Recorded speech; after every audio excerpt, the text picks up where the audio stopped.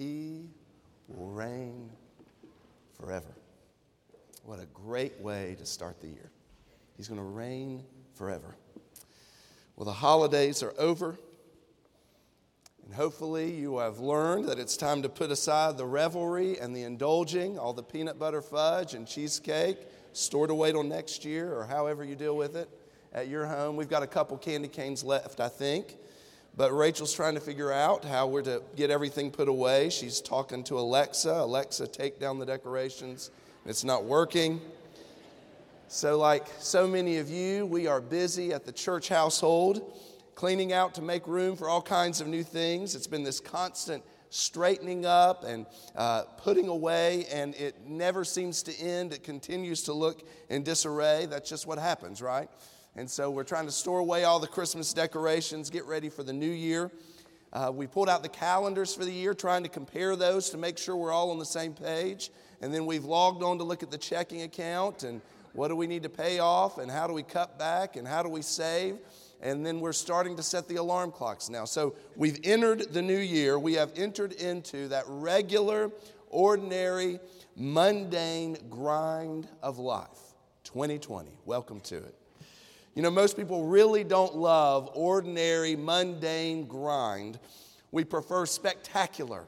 We prefer glamorous or eventful. We want important and fun. We want Christmas and New Year's big and beautiful. But of course, most of life is much more ordinary, mundane, and grind of life than Christmas or New Year's. In fact, I would say many, if not most, of the important things we do are the ordinary, mundane, grind of life tasks. So as we enter into 2020, I thought it would be important for us to get our feet on the ground with a refresher and on what the basic Christian life is all about. Now, we do a really good job at complicating things. We can complicate anything, and that includes the Word of God. But Jesus simplified it for us by telling us what the Christian life should be about. He said it's the greatest command, which is to love the Lord your God with all of your heart, with all of your soul, with all of your mind. And then he gave us a new command. You are to love one another just as I have loved you. So if you want to assess how you're doing at this Christian life that you're striving to live out, then I would say ask yourself, how am I doing with regards to loving God with the devotion He requires and loving others to the degree that He demands? Now, it might be easy to say, okay, if that's it, I'm doing fine. I'm loving God and I'm loving others. But I think that if we put ourselves under the magnifying glass, then it'd be real easy to find the gaps of where we're not living up to those commands when it comes to loving God and loving others. So how do we do it?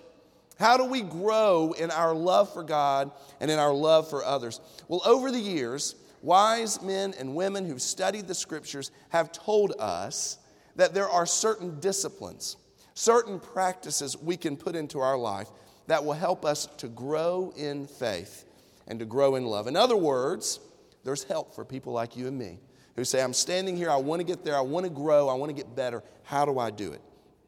So for the next 5 weeks, we're going to be talking about the basics and preparation for spiritual maturity by reading through the book of Hebrews, or just actually we're going to look at about 4 different passages.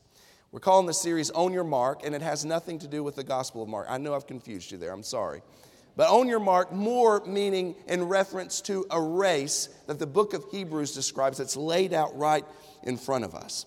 And so in chapter 12, which is where we're going to be this morning, the writer of Hebrews ushers us into a stadium where it appears people are filling up the grandstands, and there's this cheering and this shouting, and these athletes start pouring into the stadium, running around the track towards the finish line. And this race we're observing in Hebrews 12 is your race. So look with me this morning in Hebrews 12, and I'm going to read to you the first 3 verses.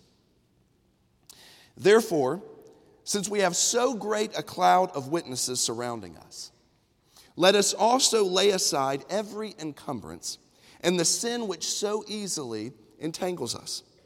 And let us run with endurance the race that is set before us, fixing our eyes on Jesus, the author and perfecter of faith, who for the joy set before him endured the cross, despising the shame, and has sat down at the right hand of the throne of God.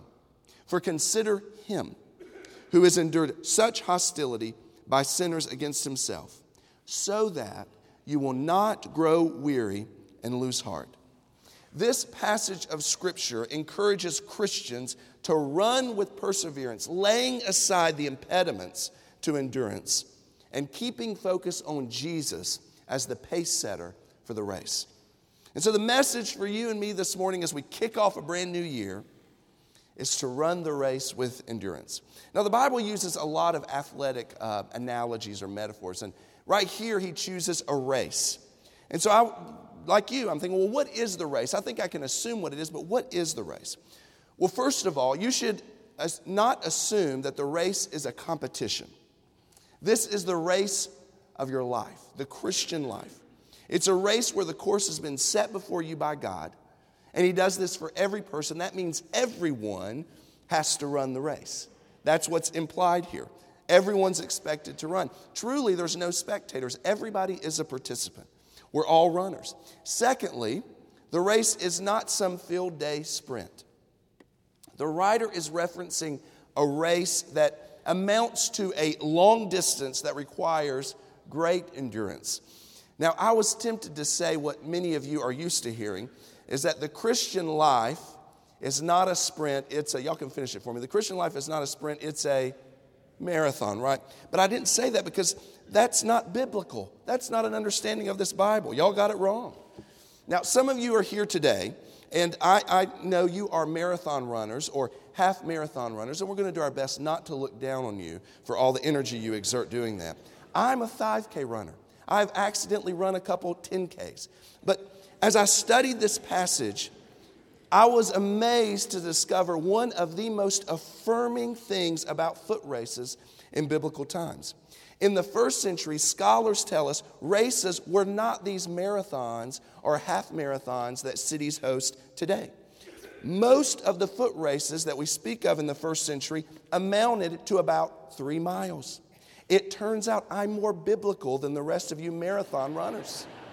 And I have made a resolution to remain biblical in 2020, and you can continue to sin. But no matter what, the writer's point is that this is a race that requires endurance, which does not mean passive patience. That's not what he's talking about here. This is a race that requires effort. It requires a struggle. And the thing about this race is we don't precisely know where the finish line is. We could meet the finish line in the next coming weeks, or it could be years down the road, because this race is the race of your life until you take your last breath. Now, I think in our mind's eye, it might be good to imagine that moment in history described in 1 Corinthians 15:52, when the trumpet sound of the Lord will blast and Jesus himself will descend. That may be the finish line. And could it be that that happens in 2020?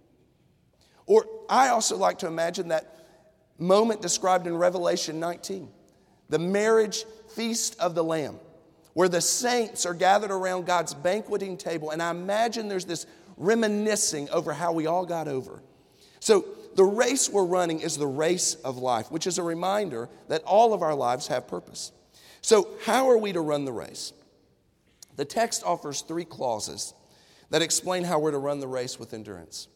We run because of the witnesses, by throwing off every encumbrance, and through fixed eyes on Jesus. So let's look first in running in light of the great cloud of witnesses. When you're studying the Bible and you come to a passage of Scripture that opens like Hebrews 12:1 with this word, therefore, there's a good question to ask that you've heard before. What's the therefore, therefore? And so that's what you ask here. And this particular word translated as therefore in the Scriptures comes from a Greek word that's only found twice in the New Testament. And it essentially means for this very reason. And the context that the writer is speaking of is what he's penned in Hebrews 11. Now, don't tune me out. I'm sure you might want to peruse over to Hebrews 11. But I'll remind you, this is that chapter we remember as the Hall of Faith. The writer of Hebrews in chapter 11 reminds us of men and women who had faith to accomplish great feats and finish the race. Men and women like Noah, who believed God would send a flood before he had ever even seen a raindrop. Like Abraham, who went in looking for a country he'd never been to where God had laid the foundations.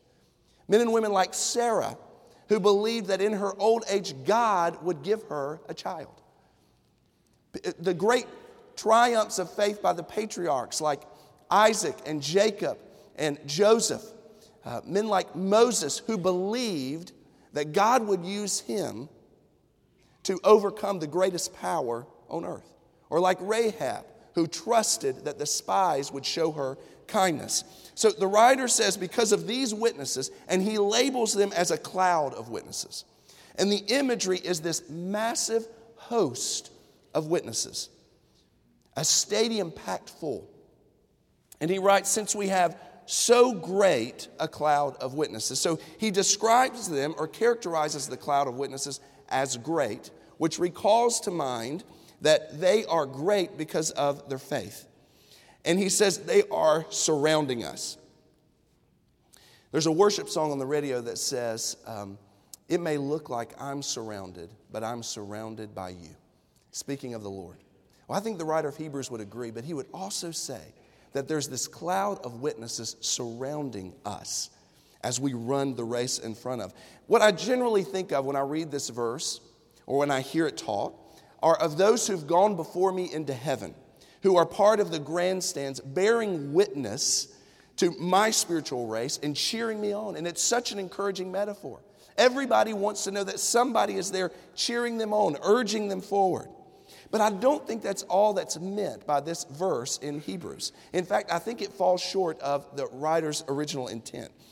Rather than witnesses to our races, rather than bearing witness to our race, those who have packed heaven's grandstands is this great cloud of men and women bearing witness to their own faith in God. They're not spectators. They are champions who have finished their own race. They're not sitting in the stands picking out a horse and cheering it on. They're bearing witness to the fact that it can be done. Even in the face of great adversity, you can finish the race. We did too, is what they're saying. So the writer's main point is what we see in them and in their journey rather than what they see in us.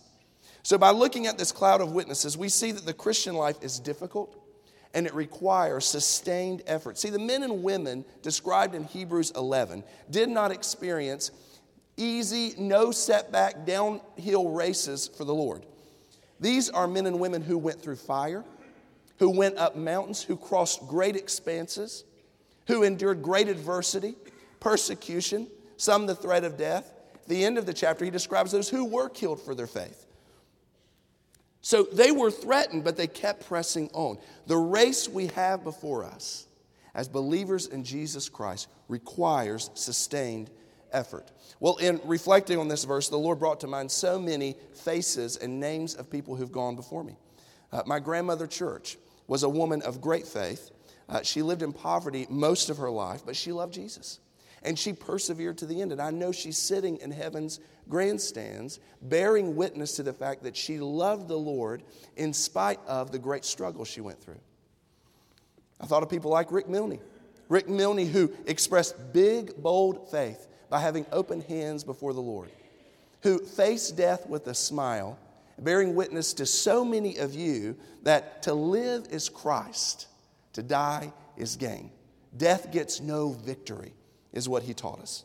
I think of great men and women who answered God's call to carry the gospel to dark places. You ever heard of Adoniram Judson? He traveled to Burma in 1813 when there were 0 Protestant Christians in the country. When he died, there were 7,000. Today, there are more than 3 million, and some of these Burmese Christians call our church home today. Judson endured so much more than we could ever even imagine for the sake of the gospel being brought to the Burmese people. In fact, he said, I will not leave Burma until the cross is planted here forever. He is a part of the great cloud of witnesses surrounding us today to say, run with endurance, it's worth it.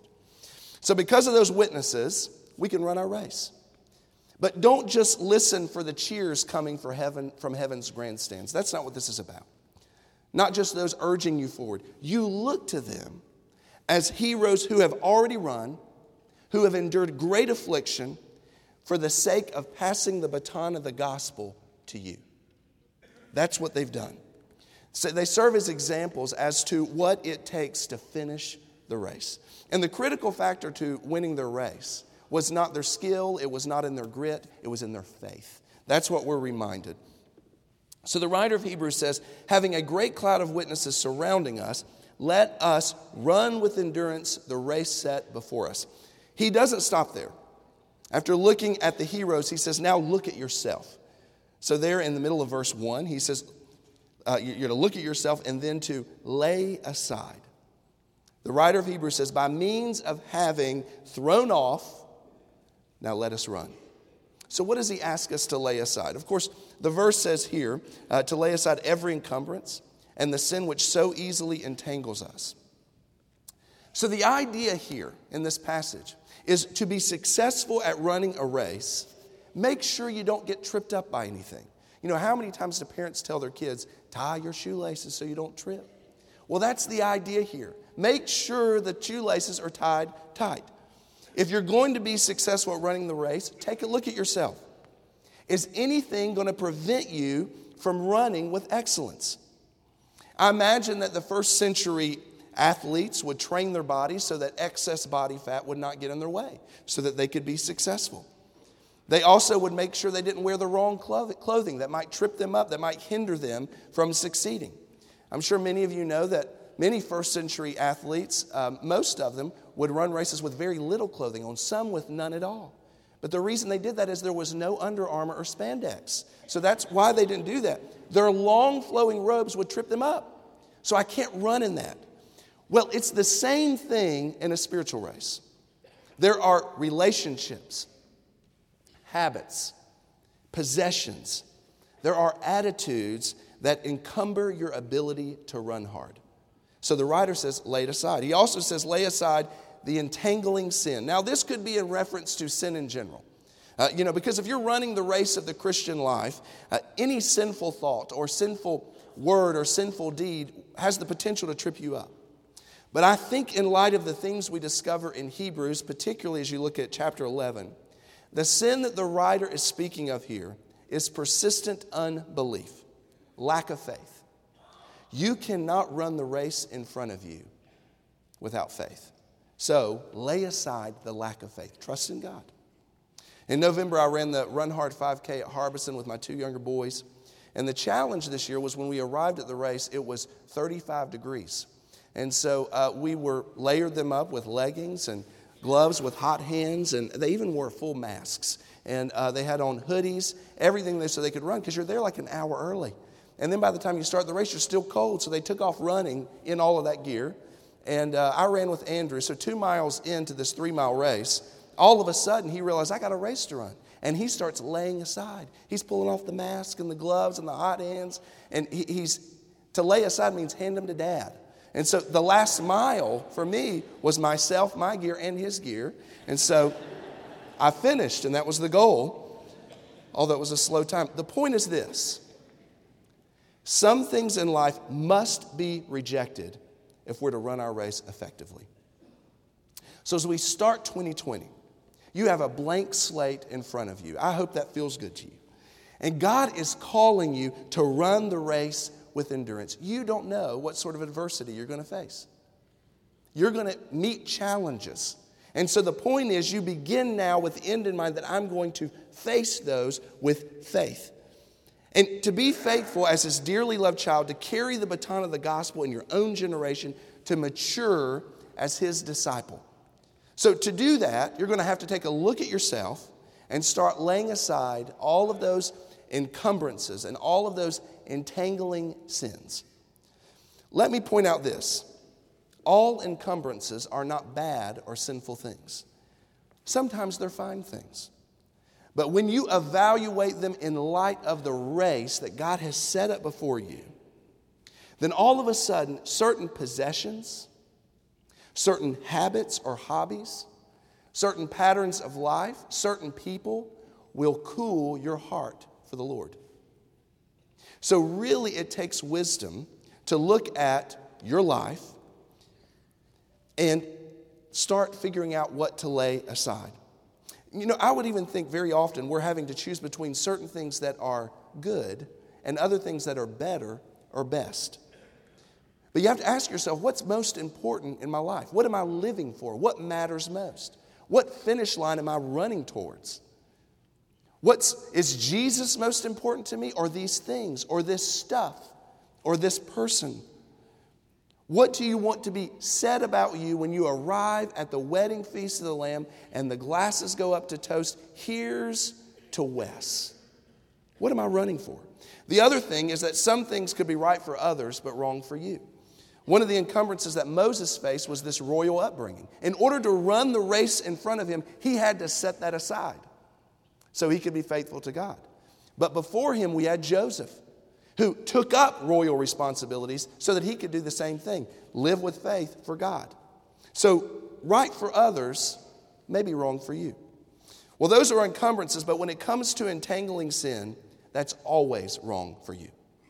Greed, lust, hatred, racism, bigotry, pride, all of those things will hamstring you in the race of life.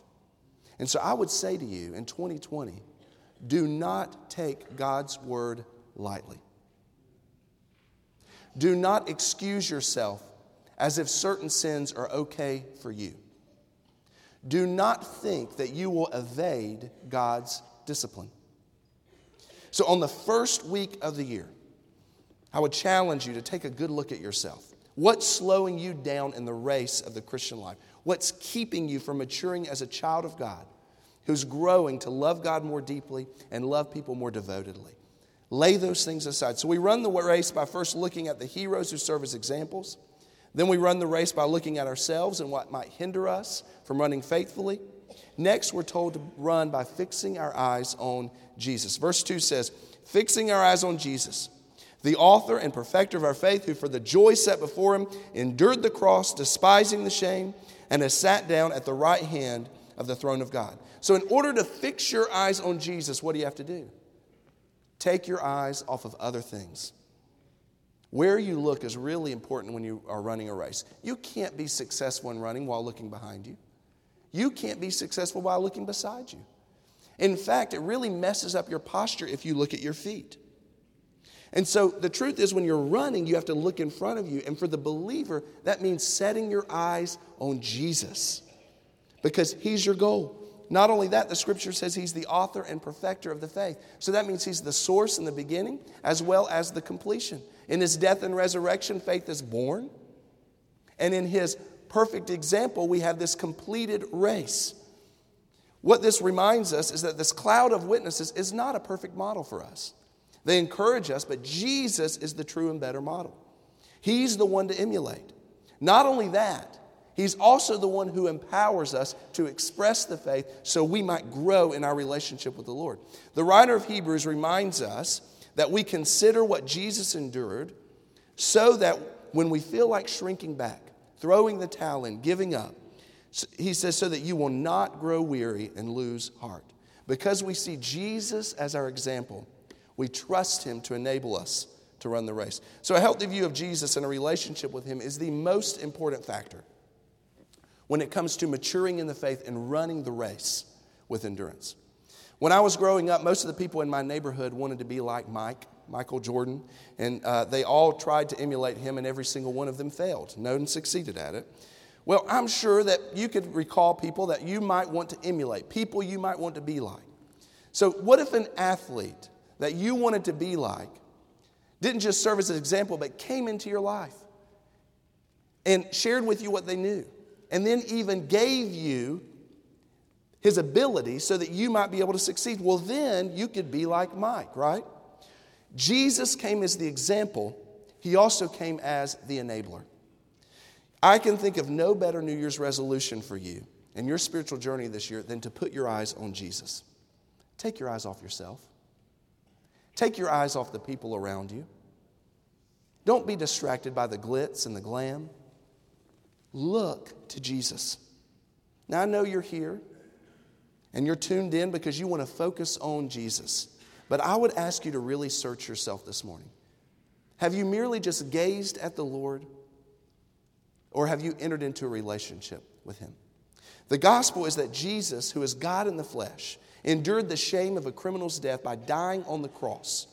But then He shamed the shame of that death by being resurrected, and now He's been exalted and is seated at the right hand of the throne of God. And He did all this for His own glory, but in the process, you also have the invitation to be able to receive forgiveness and enter into eternal life with Him. Today, Jesus offers you that, all by simply receiving Him and believing Him. That's the first step to running the race. Running the race that God has set before you really begins and ends with your eyes on Jesus. God has placed you here with a purpose.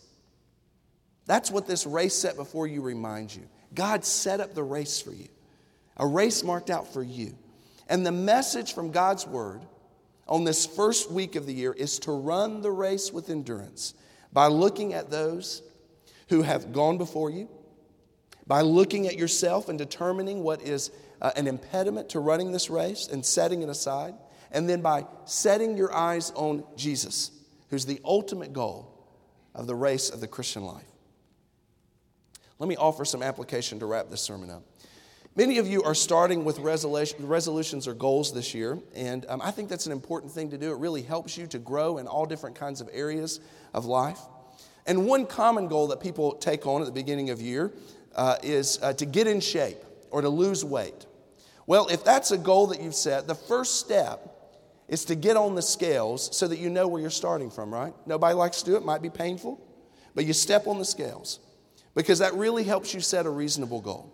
So at the start of 2020, I want to ask you, those who are joining us by television or online, or ask First Baptist Church, let's step on the scales this morning. Let's be honest with ourselves about where we are when it comes to spiritual things. Some of you are ready to run the marathon. Others just need to get up off the couch. So no matter what shape you're in other words, don't compare yourself to the people around you, because God has a race in front of you. Just be honest with yourself about where you are. And then do this. Commit to take just the next step in this race of the Christian life. So the application is this. What's the next step for you? Perhaps it's dusting off your Bible.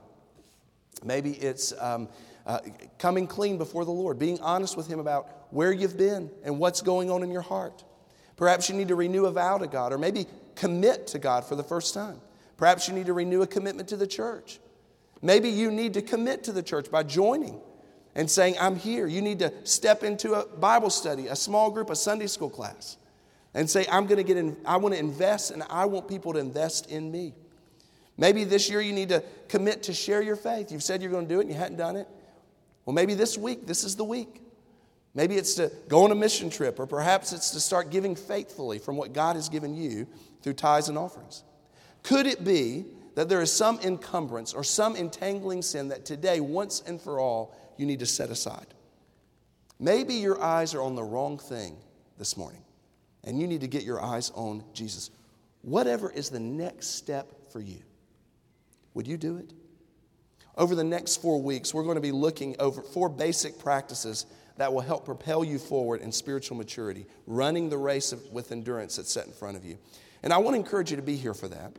And the idea is that we might seriously consider how we can finish 2020 by saying we have advanced in the race that God has put before us. Now, we have a little bit of help for you. We have these journals that are available for you, and they essentially are books with blank pages. There's no rules to them. And the idea is this. I'm not the best at journaling. But when I do journal, what I realize is it helps me to remember, and it helps me to focus. And I know it could do the same thing for you. There's no rules for it. But I might give you a few tips of what you might do. Perhaps you might start by just jotting down today what you learned from Hebrews 12, 1 through 3. It could be notes. It could be a prayer. Perhaps the Lord has prompted you with some thoughts about what next step might look like for you. Put them down. That way you can look back and say, that's where I was, and now this is where I am. Secondly, it helps you focus. It'd be awful to end up at December 31st, 2020, having not even taken a step forward in the race of faith. And so if you can journal, perhaps you might organize your thoughts. Maybe you might be able to focus your steps as you move forward. And so I would encourage you to keep it this year so that you might advance in godly living. So we're coming to an invitation, and I would just say to you, perhaps right now you just need to commit to the Lord. I want to live for you this year. Some of you may want to respond to the gospel or join the church or make some other decision. I want to encourage you in this moment, you say yes to Jesus by putting your eyes on Him and running the race He's put before you. Our Father and God, we thank you for your word. We thank you that it's true, that it's worth building our lives on. And Father, we thank you that you have not just called us to run a race, you've also enabled us to be able to do it. Father, as we respond to your word now, we pray that you'd have your way. Jesus, be glorified in our lives. Be glorified in our decisions and our attitudes and actions in this moment. It's in Christ's name we pray. Amen. If God's speaking to your heart, I invite you to respond. I'll be down front with some staff members. Perhaps you just need a space here at the altar just to say, today I want to recommit. Today I want to take a new step. The altar's open for that. As God speaks, you respond. I invite you to stand. Our choir will sing. As God moves, you respond.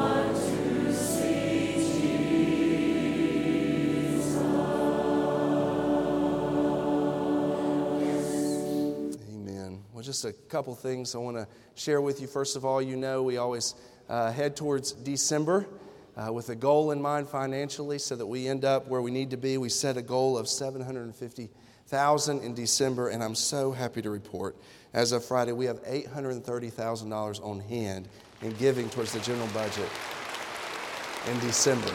And that is just a huge praise, and so thankful to the Lord and thankful to you for your faithfulness. We also have a goal of $60,000 to go towards Lottie Moon, and we exceeded that by we have over $90,000 given towards the Lottie Moon International Mission. So praise the Lord for that. Well, it is good to be in a new year. I'm not sure this is what I expected 2020 to look like when I was a kid, but as we start the new year, we have all kinds of things you've already been told about, of how to kick off the year, and they have a vision day for our parents of students and students and children back in Ellis Hall. You can look into that and events that are coming up. But what I want us to do is as we begin this new year, I want you just to commit, to really seek yourself and say, God, I want to live for you. And as we study over the next few weeks of these basic principles for following the Lord, you can pick yourself up one of these journals. They'll be back at the connection desk. They'll be over here in the alcove at the choir room, children's center. And you can pick those up. But just use that as you are intentional about seeking the Lord. And what I want us to do is I want to invite you to stand, and I'm just going to pray a prayer of praise, and then let's just open this year with a time of praise to the Lord. Heavenly Father, we thank you so much that you are good and that you are great, God, and you've called us to follow you. Lord, help us to be faithful in seeking you this year. It's in Jesus' name that we pray.